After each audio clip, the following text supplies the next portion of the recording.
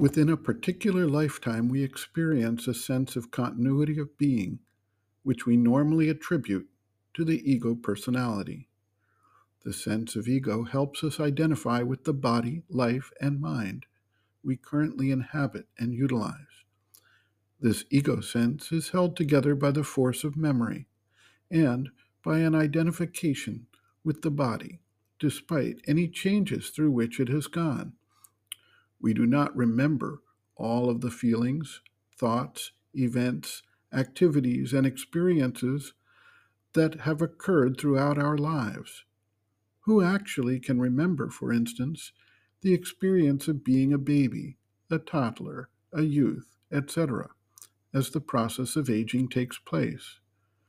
What we identify with is the sense of continuity within the life form, and we can observe and reason that the life form of the 60-year-old person is actually the same life form that previously inhabited a body of a 1-year-old baby.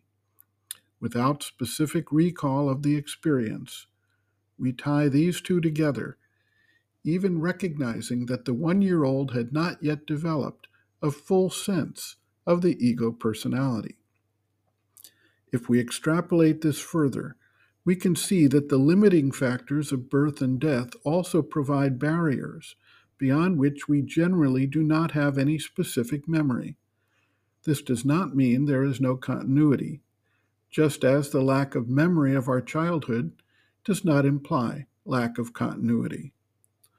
We understand through experience of life that the physical body is impermanent, and at some point it disintegrates and goes back into its constituent elements and no longer holds the sense of continuity of the being. Those who have carefully studied and had certain experiences also remind us that the vital sheath, while it may actually persist for some time independent of and even after the death of the body, eventually also follows the path of disintegration into the general vital energy.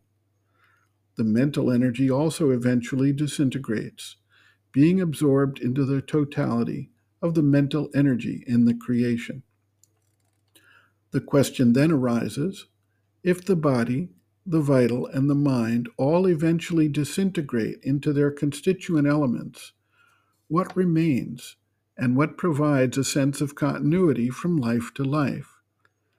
This is what Sri Aurobindo calls the soul, the psychic being, which harvests the essence of experience of each lifetime, and while abandoning the specific mind, life, and body of one lifetime, is able to provide a sense of continuance beyond the boundaries of life and death. A disciple asks, "Mother, here Sri Aurobindo speaks of the psychic behind supporting all. What does this mean?"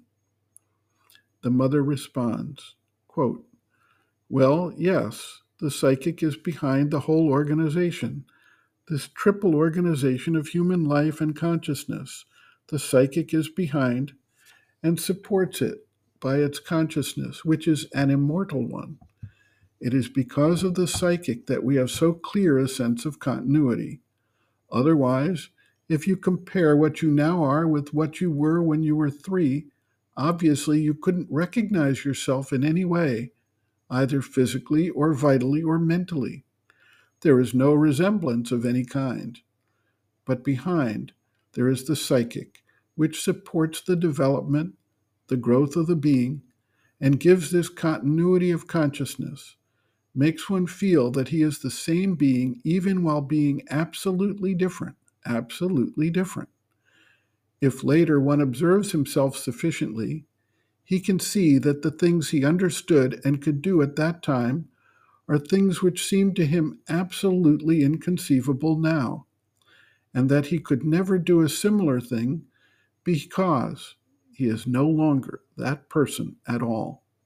And yet, because within there was the psychic consciousness which is immortal, one has the feeling that it is always the same being which was there and continues to be there and will continue to be there with more or less progressive and more or less conscious changes. End quote.